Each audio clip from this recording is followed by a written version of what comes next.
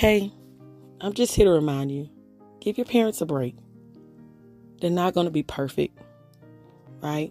So the expectations sometimes can be unfair.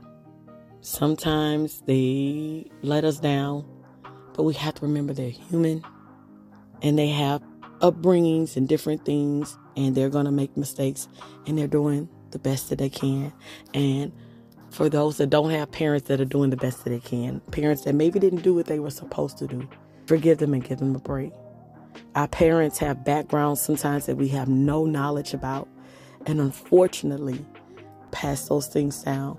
But we can make all the difference.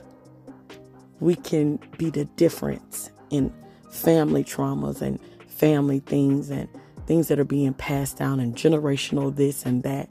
We can be the difference in our actions, in our love.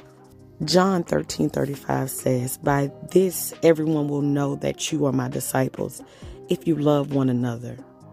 Love, not always easy, but it's the key.